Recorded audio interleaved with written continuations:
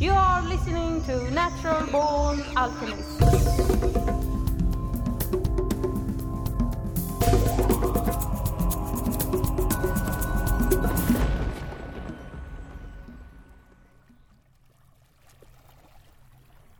Welcome to episode number 37 of the Natural Born Alchemist podcast. My name is Alex and I'll be your host. I'm sitting by the sea introducing this episode because it's always nice to get out of the studio.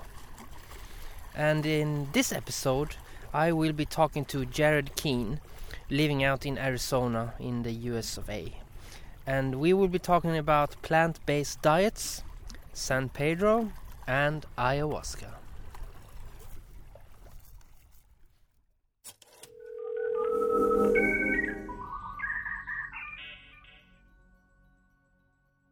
So thank you for being on the podcast. Oh, it's an honor. Thank you for asking me. So tell me a little bit about yourself, who you are and where you are and all this. Well, my name is Jared and I live in Tucson, Arizona. And I have been enjoying ayahuasca now for the past 6 months. I've had 5 journeys. But prior to that, 5 years ago is really when I changed everything with plants and my connection to plants. I was a very large, unhealthy man. I was weighed 280 pounds, and I had going on medical issues, and I transitioned my diet to be a vegan diet after a horrible American diet. And as I started to lose weight, I started to become more open to energy and to my own mental health. And I discovered after going into counseling that I was a severe narcissist, and going to a plant diet started to heal that. I started to lose weight, and as I was lose weight, I would become more open. I would have these emotional meltdowns where the anger and pain would come up, and I would deal with those. Sometimes I would need to smoke marijuana to be able to stay within myself, but to still see what was going on. And over the course of 18 months, I lost 140 pounds, and I detoxed a bunch of the narcissism and emotional pain that I was feeling. I settled with that for about 2 years, and I knew I needed something next. So a friend of mine got back from Peru, and she offered me to experience San Pedro. I said, sure. And then 2 hours later, I emailed her back and said, what's San Pedro? I had no idea. And she explained it to me, and I thought I was just going to get high. And boy, was I wrong. It totally shifted everything about my perspective, about plant medicine, about plants, about the world. For a month last August, I basically just was on San Pedro ceremony every 4 days. And each time I did a ceremony, I learned more and more and more, and about myself. And I started to become calmer and more peaceful. And I really brought myself in. I was a hermit for quite some time. I didn't want to go out anywhere. I just wanted to be within myself. I knew there was something next. So I've always heard about ayahuasca, thought about ayahuasca, and I had no idea how I was going to get to Peru and have the money to do that. And the universe had somebody right here in Tucson who was doing ayahuasca ceremony. In December, I experienced that for the first time, which was amazing. And since then, I've experienced 5 ceremonies, and I'm about to do a 6th one this weekend. And it has totally changed and shifted my life. For people who don't know, can you say a bit about San Pedro? We talked a lot about ayahuasca and iboga in this podcast, but we never ever mentioned San Pedro. Oh, okay. San Pedro is a cactus. It's a healing cactus that is grown in Peru and South America. They boil it down to a powder, and it's a different experience than ayahuasca, where San Pedro is more of a full body connection to the universe and to yourself. It's a bit gentler. Down in South America, they call it the father or the grandfather. And we actually grow it here in Tucson. So we go cut cactus and we make our own here. And it's very connective and very healing. And it was a great way to start. It really opened me up for the experience of ayahuasca. So you would say the ayahuasca is much stronger than the San Pedro? Yes, it is. Yes, I would say stronger, and it's definitely different. It definitely puts you, whereas San Pedro you're just here on this planet, in this plane, and connected to the universe, where ayahuasca was able to take me out to the universe, was able to open up my mind to go out and connect with the universe, to go out into the stars and really do a different, deeper connection. Do you purge when you do a San Pedro? Like, do you puke or diarrhea or anything like this? Yes, you can also, yes, you can purge. For the first month I was doing it, I didn't purge at all. And then at the end of that month, I finally purged. And what I realized is it was like, okay, my time with San Pedro was done. And I had stopped doing it for quite some time. So you do have a purge with it, but it's not that deep, intense purge that you get with ayahuasca. And you have done 5 ceremonies, you said, and you were about to do your 6th. Do you have a intention for each one, or is it a general intention for the whole deal? Well, the first time I did it, I had intention. I wanted to continue my healing. I wanted to still, work deeply to work with my ego. I had some personal intentions because I had a business that everything just kind of stopped prior to San Pedro, and I wanted to, try to get a sense of what the universe has planned for me. Then I did that for the first couple times, and then the last 2, I didn't really have any intention. I just kind of opened up to what I would experience and open up to the healing. And right now, at this point for Saturday, I didn't really have a specific intention until yesterday, while I've been cleansing, getting ready to do the ceremony, I still try to heal myself sexually, try to change and shift how me and sex relate. So I'm going to focus on that this Saturday. I'm going to still work on that.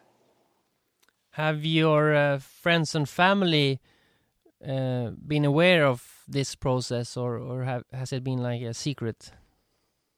Well, I haven't told my family. I don't have my mother, and she lives back in New Jersey. And this is just not something I would talk to her about. Though if she asked me, I would tell her.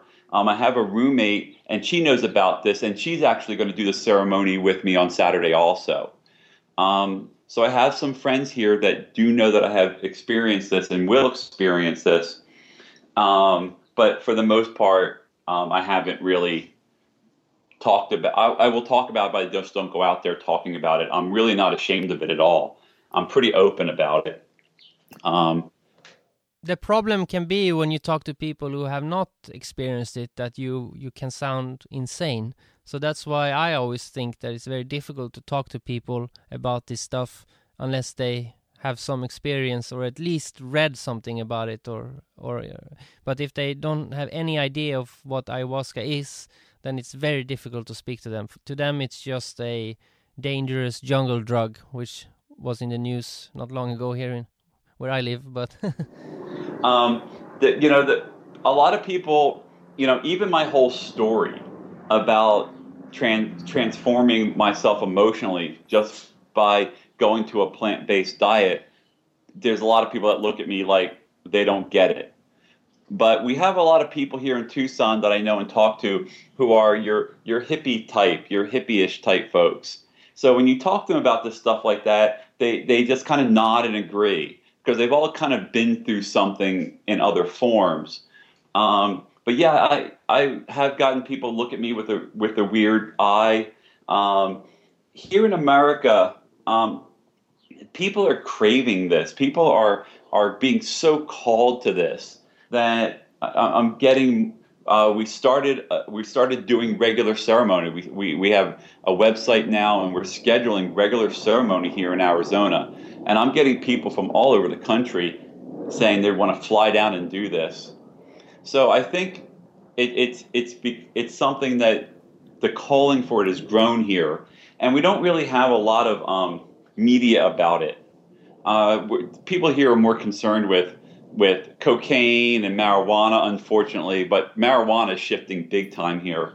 But they have more of a drug cartel mentality with the media and with the police than they do about ayahuasca. So we're still pretty under the radar with what we're doing. When I was in the Amazon a few years ago, the shaman or maestro, or whatever you call it, they said that their diet was only plants and white meat or fish, so fish or bird, where they strongly advised me not to eat red meat or meat. And I used to be almost vegan. I was vegetarian for many years, but now I've shifted over to eating only fish and bird. And I came to realize that it makes sense in a way because eating a mammal is kind of cannibalistic. It's too close to my own being. But birds, I don't feel so connected to, and fish, I don't feel so connected to, and plants, they're a different creature altogether. So this is my angle now, that I eat outside my own animal kingdom, but I don't eat from my own kingdom like mammals. Interesting. Prior to last August, I would consider myself a plant-based in my diet. I ate 99% vegan diet, but, a couple times a month I might eat some eggs here. I might even eat some red meat through the week. A couple times a year I'd be in a situation. So on a handful of times you could count on my hand. But after I did the San Pedro, I was done, and I've been vegan since, totally. And then after the first ayahuasca ceremony, when I had an amazing connection to the universe, and we go out into the desert here, so you're hearing coyote, you're surrounded by wildlife, and I saw just all the connection in of it all, and even my biggest connection was the mosquitoes that were around, and I just realized my connection to everything. And the thought now for me to go back to eating meat doesn't exist. Like, I am not interested in any way, shape, or form of eating any type of meat. So I basically keep a pretty clean diet, so I don't have to change much or do much other than drink some tea when I go into ceremony. Yeah, and before, when I became a vegetarian, the two reasons were, one, I didn't want to kill any other creatures to eat, and the second was the meat industry is, it's not good quality. It's basically meat filled with fear. They don't have good lives before they kill them and all this. But after all my ayahuasca ceremonies and all this, I realized that plants, they're just as conscious as animals. So I felt that, I can't kill animals, but I can kill plants.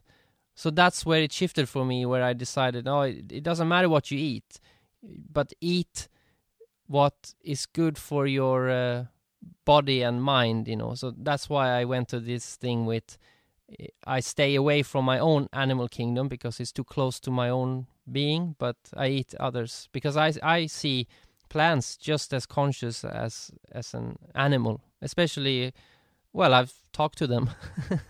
So, we all need to eat something. And I looked around at life in this planet, and plants really are the most commonly eaten thing in the world. Most of your animals eat plants. I think plants are there to be eaten and healed. I don't ever feel, I don't ever feel that I've killed a plant by eating it.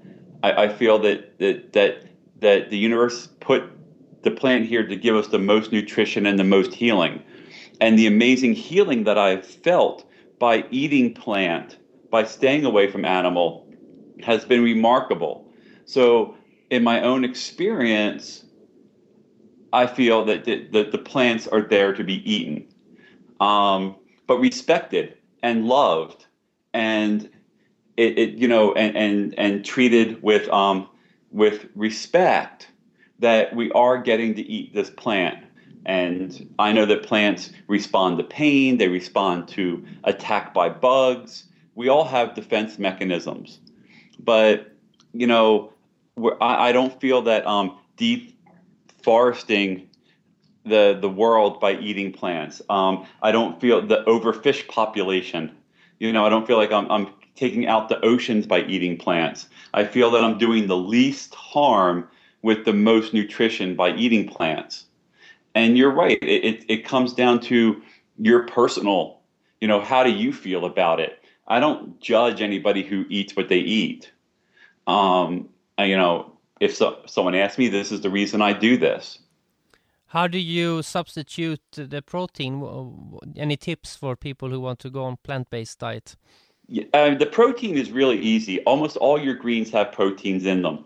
But you can eat nuts, beans, legumes, quinoa,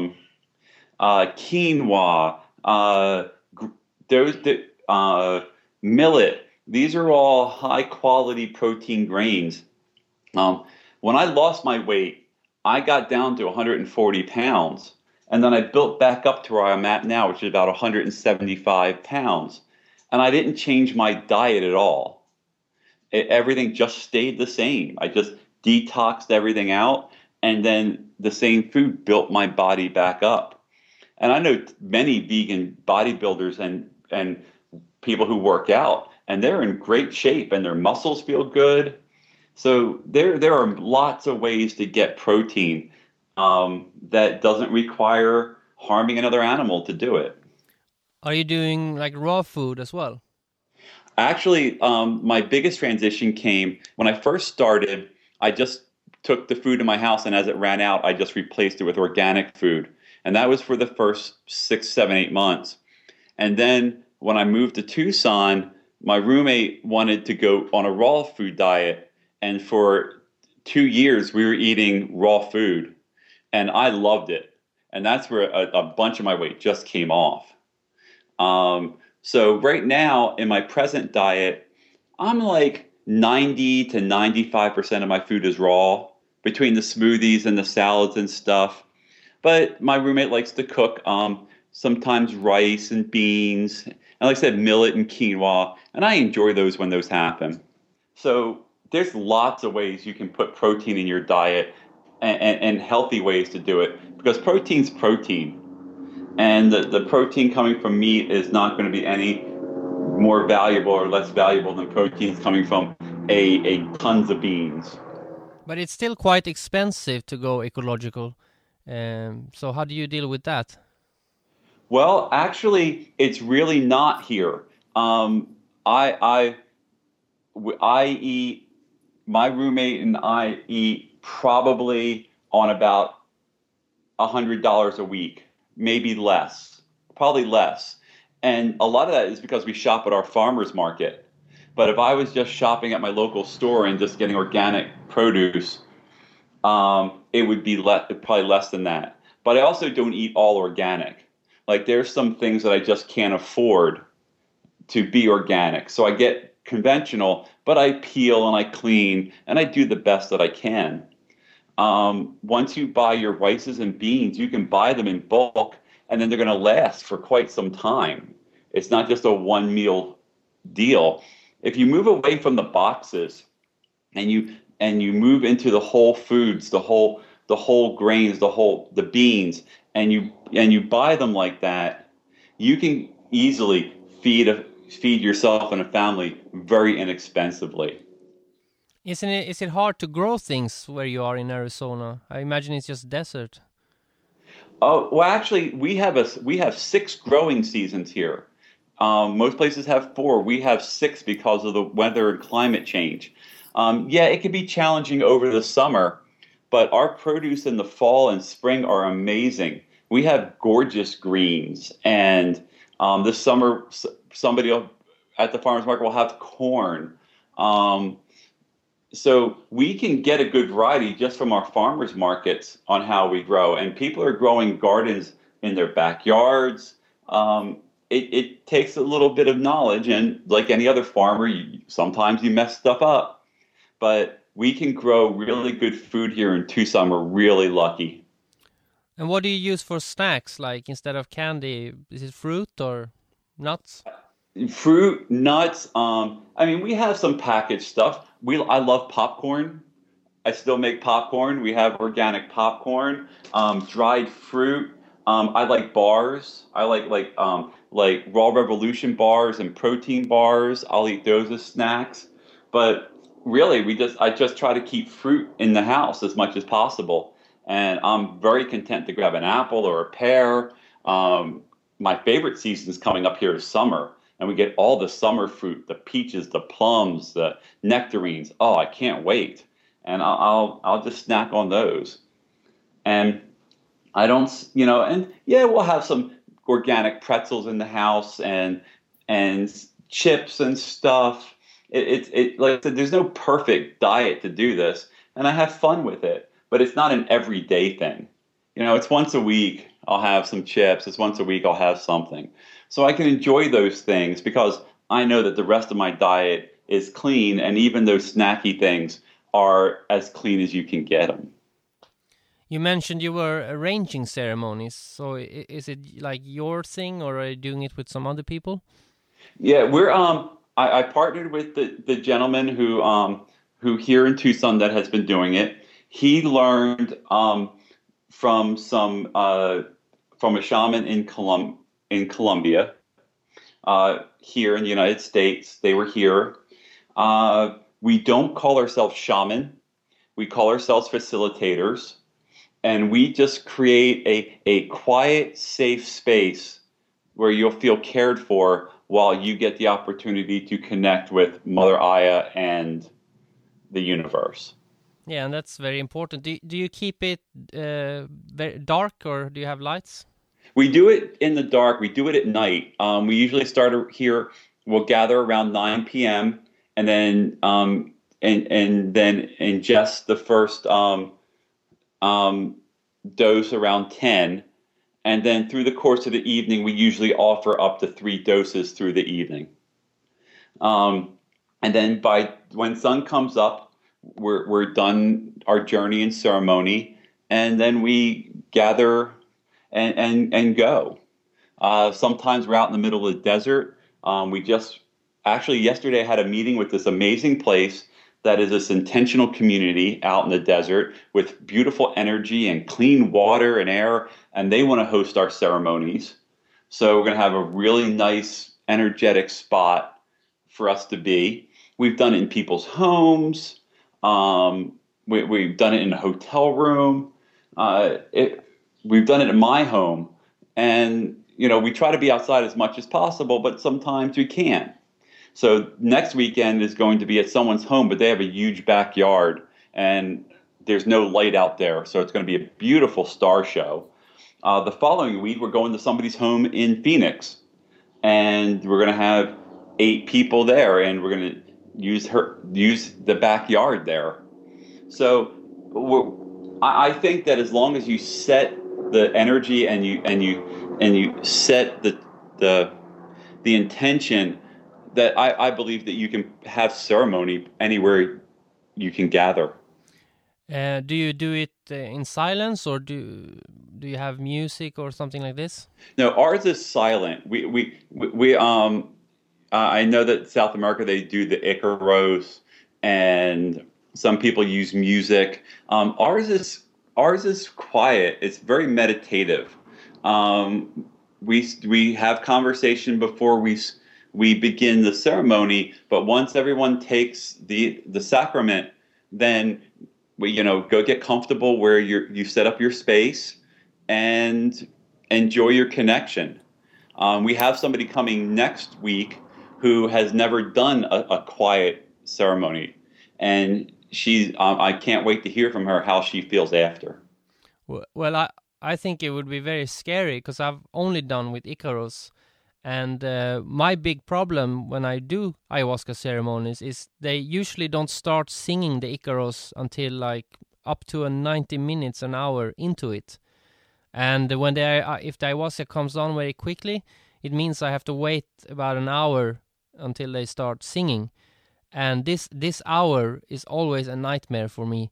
I'm lost, I can't focus, it's crazy. But as soon as they start singing, I start getting guided. But maybe that's because I've always done it with Icaros. So I would be scared to do it in silence. I don't know what would happen. That's interesting, because we have not had that experience here. And of course, our brew mix is not the same as you would get. I know I've watched the videos where they put a lot of, they put the main ayahuasca ingredients in there, but they put a lot of other stuff in there too. Ours is just the main 2 ingredients. And we have not experienced that. People have enjoyed the silence. People have enjoyed that they feel safe to lay there and connect. And especially once they do start connecting, then it's really them and the universe. And that so far they've been comfortable. I mean, we're there to help. If it goes deep and it goes dark, we're there to help.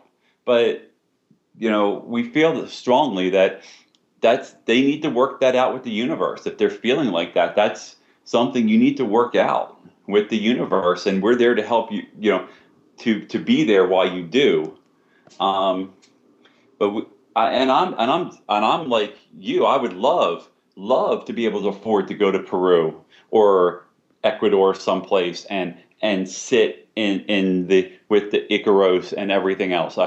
Because I think everywhere you go and whoever you do it with, even here, everything changes depending on where you are and who you're with. So each experience is going to be different. So you might come to here in Tucson with us and lay in the desert and feel the beautiful energy that comes through the desert and be perfectly content in Mother's arms.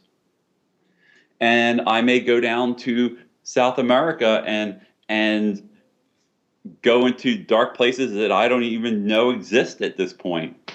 So I think it's all different, and it's all for different people. We're gonna have people that aren't gonna like what we do, and that's okay. We're here. All we care about is that the people who are called have the opportunity to experience it, have the opportunity to connect, and have that healing. And that's really what we're called to do with it. No, I think it's good that you do it in silence rather than try to do your own Icaros or something like that, because you might do it the wrong way, or you don't have the tradition. So if you can't do it, then it's better, I think, to do it in silence. Because I sometimes have a magic truffle ceremony, and not here but in Amsterdam, because it's very close. And magic truffles is just like magic mushrooms. And I always play Icaros in these. But recently I've started thinking that maybe that's a very bad idea, because the reason I play Icaros is because I understand what they're saying, and I connect with them.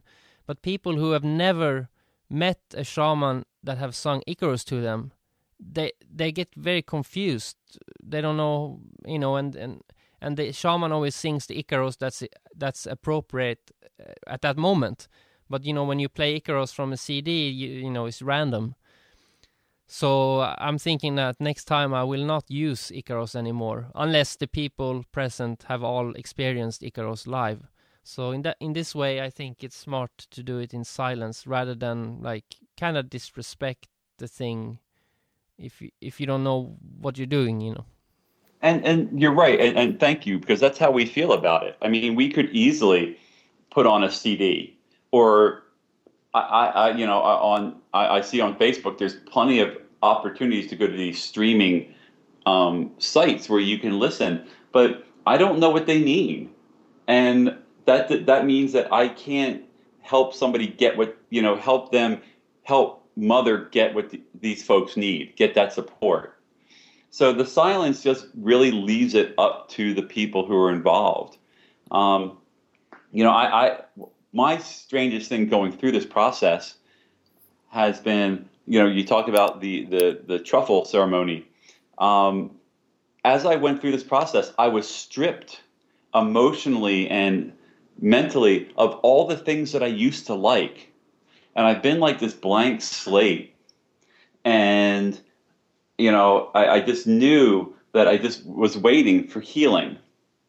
And last month, for the first time in 30 years, I did a mushroom ceremony with myself. And I took the mushrooms, and it felt just so much to me like ayahuasca. The connection, what I was visualizing. And I was sitting there, and of course, I'm like, okay, I'm running out of money. I don't know a job. What am I? And all of a sudden, this hush came over me, and the universe I could feel it laughing, smiling, holding me, just laughing as my chest opened up. And all they said was, just wait. And I'm like, and they just laughing and holding me, just wait. And it's like 3 times I went, okay, I'm waiting. And that's where I've been. And I'm just content with this waiting to finish healing, waiting for these ceremonies. I'm not sure what I'm exactly waiting for. I got kind of an idea when those the next path is going to show up for me. But this is an entire shift for me between through the healing of San Pedro ayahuasca and the mushroom. This is because I was never a waiter. I would always go get it, go do it, on the go. And now I'm content waiting. And it's because of there's no doubt, it's because of the healing and the love that I felt through the ayahuasca and the other healing plants that I've been able to enjoy. And that's pretty funny, because it was opposite for me, where I was waiting, and the ayahuasca told me, just do it. And so now I do things without thinking, and it works quite well. But it's everybody is individual, so that works for me, and this works for you. So yeah, I'm 48 years old, and I'm sitting here talking to you, and I have $60 left in my bank account. And I just took a little job. I'm reconstituting my organization. Just all these things. And I'm just totally chilled out about it. I totally have now, because the first ayahuasca ceremony, I never knew what love felt like. And I never had faith. And after that first ceremony, when I felt love and I felt faith, then I knew. So I'm doing the opposite. Sometimes, like yourself, you need to do the opposite of what you did in your life. I could go down through my list of everything I've tried, everything I've started, every job I've taken, just because it was the next thing. Do it. And it's like the brakes. It's like, and so now I want to be as present as possible. The one thing happened to me through this process is in December, I fell. for the first time in my life, 47 years at that point, I fell and hit my head on the floor. I passed out. And for 3 weeks, my brain was open. My mind was open. I had never felt this openness. And as it healed, everything kind of closed off.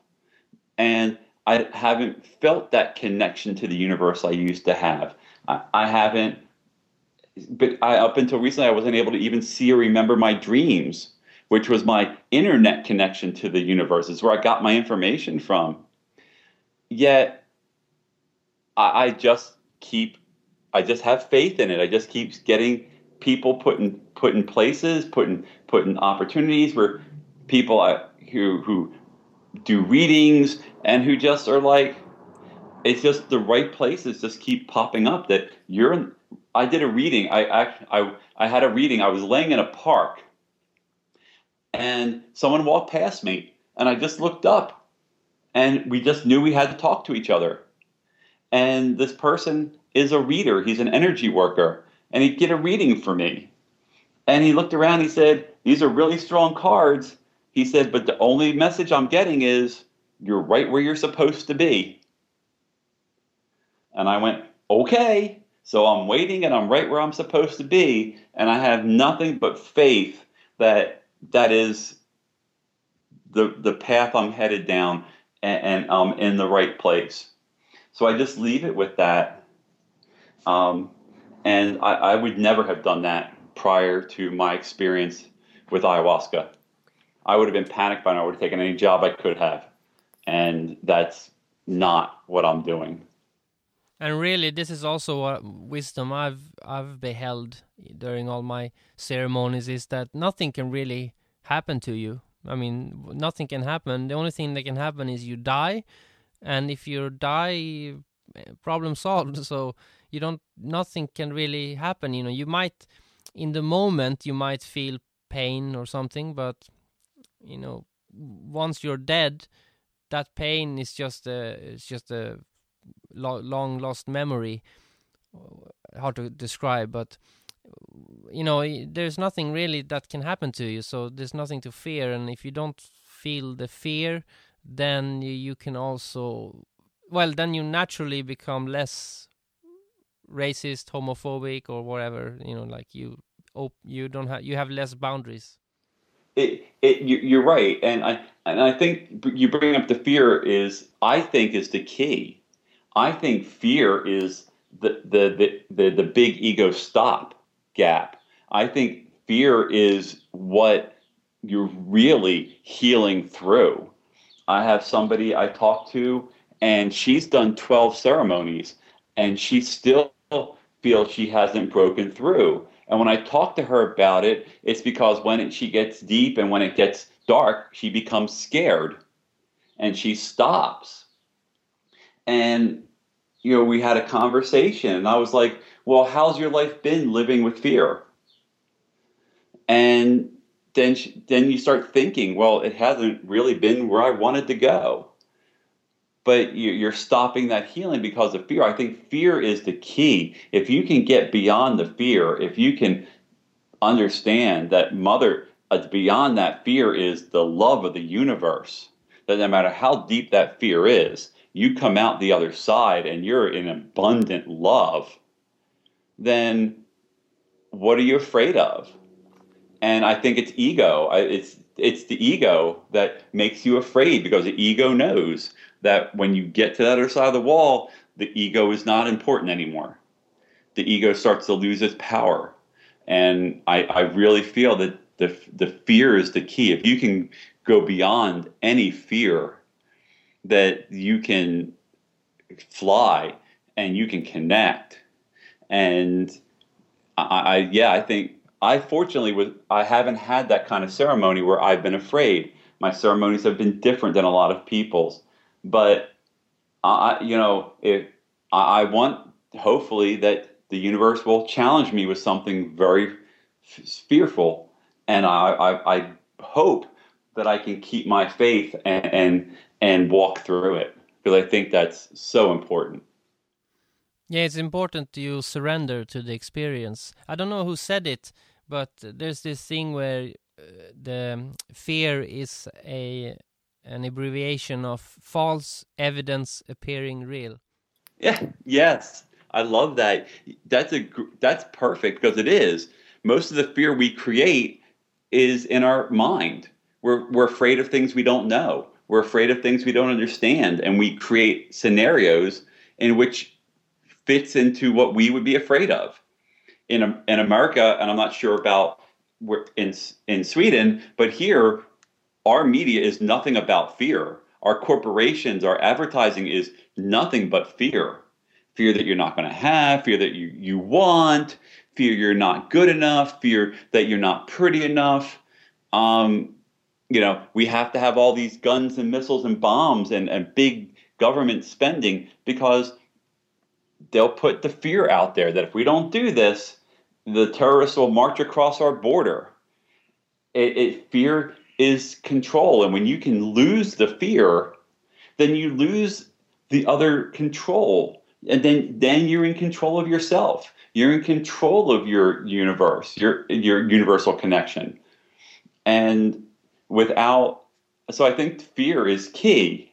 And when you see the fear, I have nothing but faith when I go into a ceremony that I am loved, that however dark and deep that what comes up, that's something in me that the universe and Mother wants to show me. So what am I afraid of? I'm already not going to be the same when I come out of this ceremony. So do it, walk through it, embrace it, love it. Fear is an emotion, it's part of you. And I think that's really key. I have had a couple of 100% fear ceremonies, or going insane or dying, or nightmare ceremonies. And in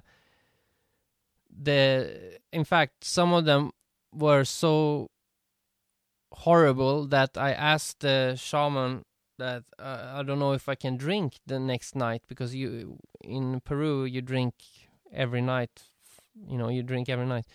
And he said, so I don't know what to do because I'm too scared to drink now almost. And he just said that you just focus on the heart, don't think, because I'm a thinker. So he said just focus on the heart. And so that's what I did in all the rest of the ceremonies. I didn't think. I didn't try to intellectualize or do anything. I was just focusing on the heart, and that worked quite well. Because I had many ceremonies that were great, and then I actually said to a friend, I'm never afraid doing ayahuasca. Every time it's great, and that night was the first time I had the horrible one. So it's like it listened, it heard. Okay, you sound a bit cocky, Yeah, really. We're gonna show you what we can do. Yeah, I mean, I have not had, like I said, I have not had that. I also haven't traveled. I haven't had the huge visions. My journeys have been right here in the right here on this plane. Though I feel connected and obviously been healed from it. And I think it's because I'm like you. I'm a thinker. And when I'm in the middle of it, sometimes I'm seeing everything that's going on and I'm feeling and I'm thinking about it. I'm like, this is cool. This is something, I haven't been able to have that brain switch where I can go quiet for 2 minutes yet. And I still have to work on that. So I don't even think that I've done the deepest, farthest journeying I can get to. I think through the summer, we're going to be doing so much ceremony, probably 3 to 4 a month for the next 3 or 4 months, that I'm going to be able to hopefully get that down so I can get that even deeper than where I'm at now. And let me also add that those horrible ceremonies, so that people don't get the wrong idea, they were actually the best ones, at the end, but they were very hard to go through. But when the next day, they were great. So this people sometimes don't understand. I remember I read a very anti-ayahuasca article one time in a newspaper, and they just quoted this girl saying, "Oh, it was horrible, I was crying, it was the worst thing," and end quote. And I'm saying that I know exactly what she's talking about, but that's not bad. That's probably something, the best thing she's ever experienced. But while you're experiencing it, it's very hard. But when the day after, you realize something or you learn something. Yeah, I tell when people talk to me about it, especially with ceremony, I say, I can't tell you what's going to happen. I can't even begin to fathom what your experience is going to be. But the only two things I can state declaratively is it'll be the worst, best experience you ever have, and you will be different when you're done. You will be changed when you're done. And those are the only two things I can tell them to express the experience of having the ceremony. And most people we talk to, they come out of it, and you think they would have, it was tough for them. It was rough. There was purging. And then as we're leaving in the morning, they look at us and go, when's the next ceremony? Like, when do I get to do this again? Because even almost that immediately after that, this helped. My first ceremony was remarkable. Even though I said I didn't journey, I had an inward journey. I was reborn. I took the first dose and nothing happened. And I took the second dose and I cried for an hour. Deep, hard cry about so many things. And then the third dose, I was reborn. I purged hard. It was 47 degrees in the desert, and I was naked, laying in the desert, and I couldn't feel a lick of cold. Heat was just blowing off of me. And then I got into my sleeping bag, and I closed my eyes, and I was a sperm. I was a sperm, and there were billions of sperms around me, and I shot out the urethra into the womb, and I felt gestation, and I felt all those moments while you're growing. And I opened my eyes after an hour, and I had pushed myself out of the sleeping bag, and I literally was reborn in that moment. And I knew it, and I felt it, and I knew that I was going to do this again. And that was my experience, and that's kind of where I started. And that's why after the second journey is when I came out and I looked at the other facilitator and I said, this is what I saw. And it was about starting more ceremony, putting up a website, getting out there and opening this up. And he was like, yes. And between both of our skills, we're able to do this now. And all this came from ceremony. All it came from ceremony. Have you ever met or seen the plant doctors in a ceremony, or if you know what they are? The plant doctors? In Peru, or in the Shipibo culture anyway, that's what they call them. It's these kind of beings that are around you or working on you while you're under the influence of ayahuasca. And some people see them, some people have not seen them, or it's different. But I was wondering if you've seen them. Not me personally. I have not. I believe the other facilitator I work with, he has. He's been journeying for several years now with lots of journeys under his belt, and I believe he has. He is connected with a lot of spirit out and around there.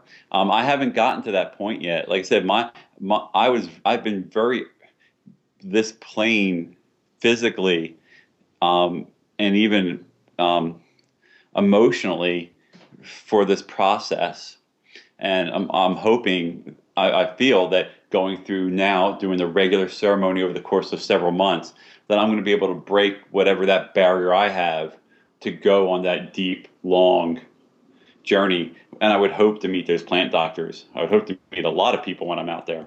You might not hope as much as when you see them, because like for me, I read about them, but when I actually saw them, again, you get fear, like the hair stands on the back of your neck, and you're like, it's too real to be true, and so it's hard to process once you've seen it. It's kind of like magic in a way.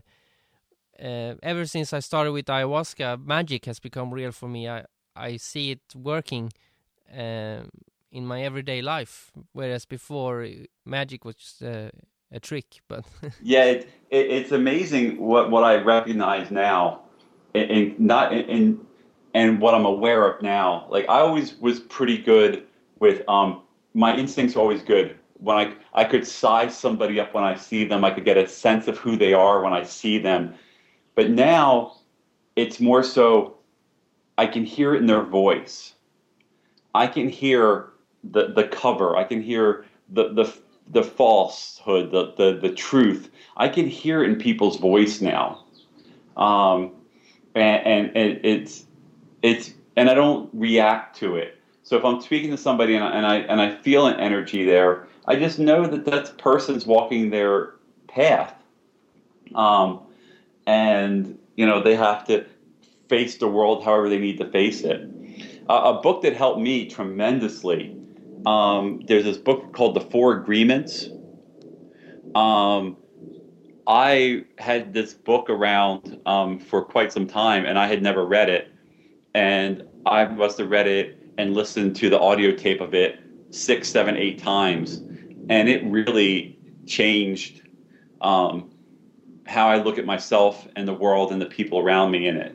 And I use it when I'm not where I want to be, when I'm not open with my heart and I'm being judgmental of myself and people. The Four Agreements really put everything I was learning into a context and gave me a framework, because I was having trouble. All my filters were gone. All the filters that I used for 48 years were gone. And I had to figure out how to reconnect with the world. And it's only been like within the last 6 weeks that I actually started to come out of my shell. Like it was, and I use those to now filter through my day to day. So that book became very important to me. who wrote it? Don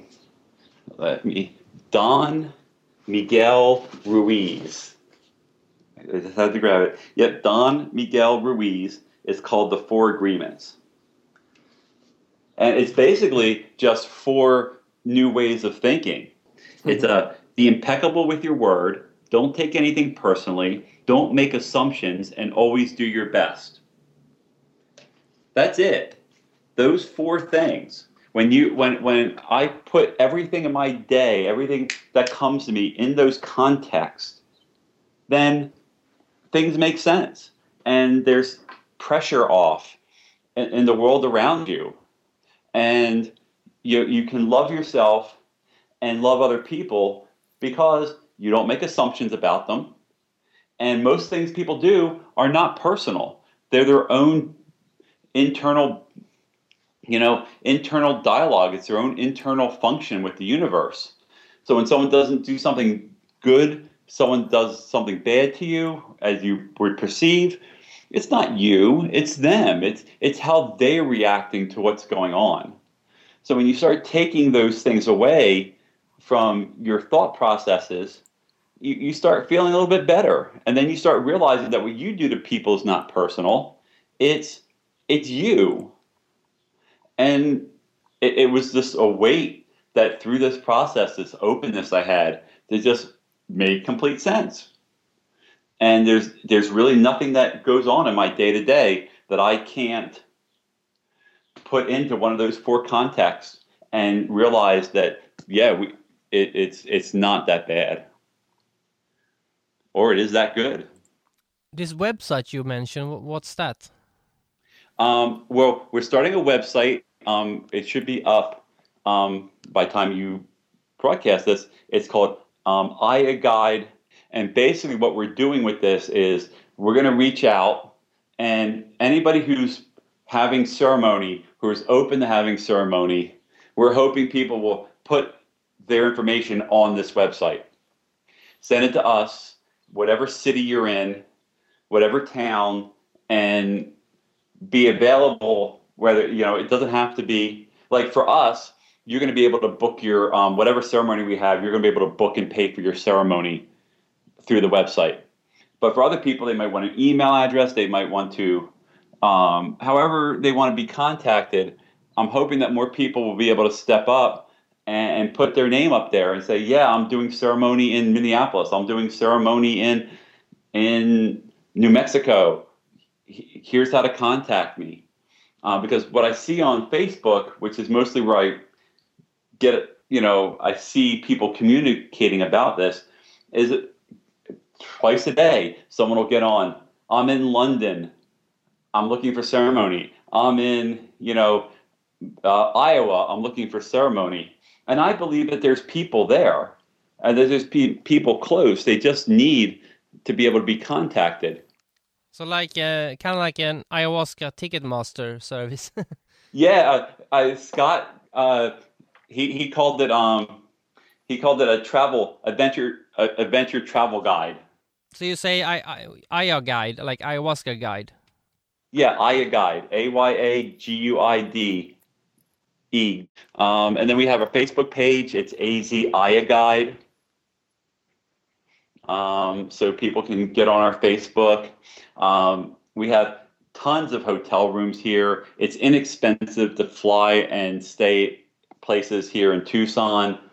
So you could fly in on a Friday and fly out on a Sunday or Monday morning and have one or two ceremonies and feel the healing, feel the connection. And then, it's a lot less expensive than going to Peru or anywhere in South America. And you can do it in a weekend. So that's kind of why, and hopefully people will want us to come there. I've talked to people who are interested in bringing us to their town. They have a bunch of friends that want to do this. So hopefully we'll be able to go out and do more of this. But our goal really is to hopefully connect with more people, do this with them often, so that we'll have other facilitators. We'll have people that get it, and then they'll be able to go wherever their hometown is and facilitate the ceremony. Because without the shaman, you're still getting healing. You're still getting experience. It's going to be different, but everybody I know that's come through this still feels better, comes out feeling better, comes out feeling positive. So yeah, the shaman and the traditional probably do it different, do it maybe deeper, or I don't know. But I do know that doing it just with facilitators like us, people are coming out positive and they're feeling that connection. And I believe that once you put Aya into your body, it never leaves. That's true, because ever since I had my first cup many years ago, it's always with me. Sometimes kind of scary way, like you're haunted by a ghost. Like that's how it feels sometimes. Like it's always present. But do you still? The first time I did it, and I'd love to hear what you have. The first time I did it, I was getting downloaded information for 7 days after that ceremony.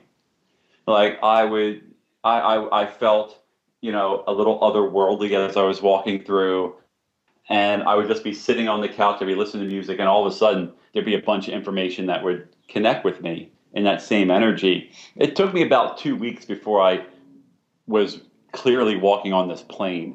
Did you have that experience when you did the first time? Yeah, well, I had more this thing. I was a devout. Now I was interested in spirituality, but I was a hardcore atheist when I did it. And when I, during my first ceremony and, for a long time afterwards, I was just repeating to myself, like, I cannot believe it. I was shocked, but it took me 2 years. I mean, it took 2 years before I did it again, like when I went back to Peru. And it was really then that my first ceremonies were finished. So it was like 2 years.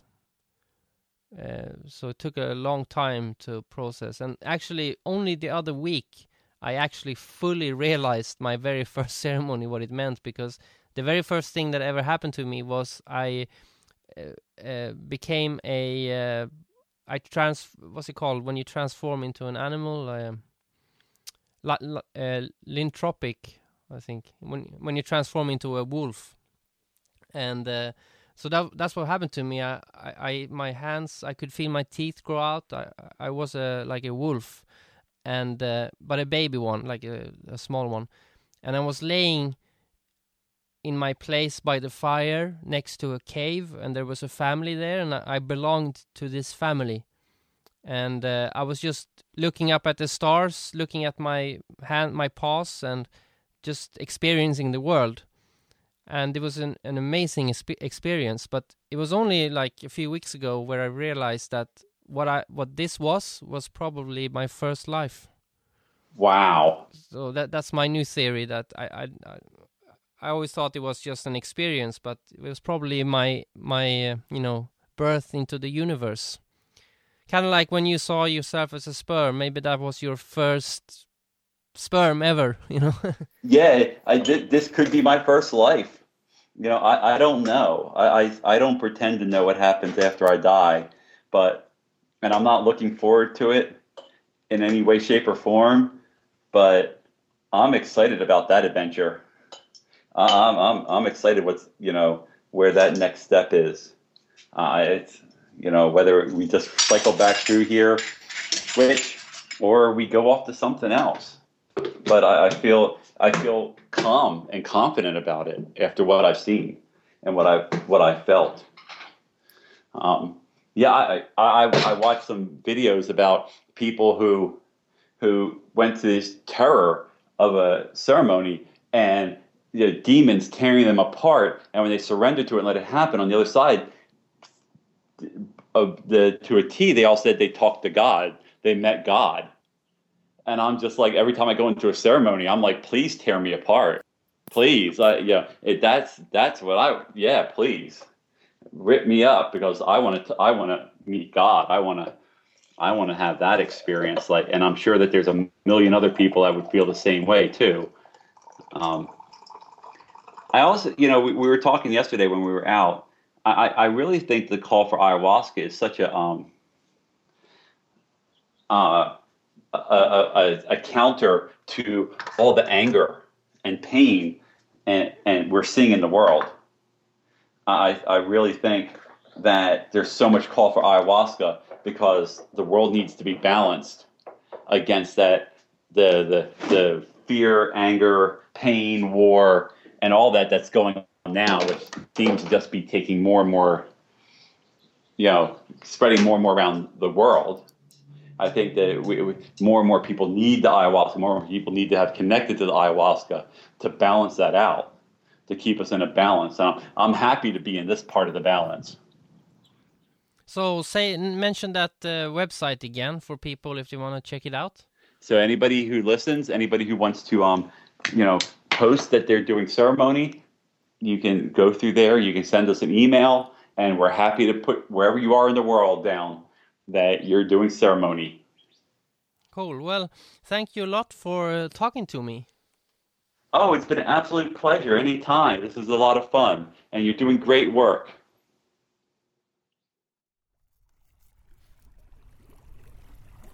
Although Jared does ceremonies in silence, I still think it is fitting to close this episode with another track from Yuen Husami's album Yakon Shama that mixes traditional medicine songs with modern beats. The track is called El Canto de Tongora Sasha, and the shaman singing is the great Jorge. If you want to keep up to date with the Natural Born Alchemist podcast on Facebook, then just go to facebook.com/naturalbornalchemist. And click like. And that's it for now. Freedom is in the mind.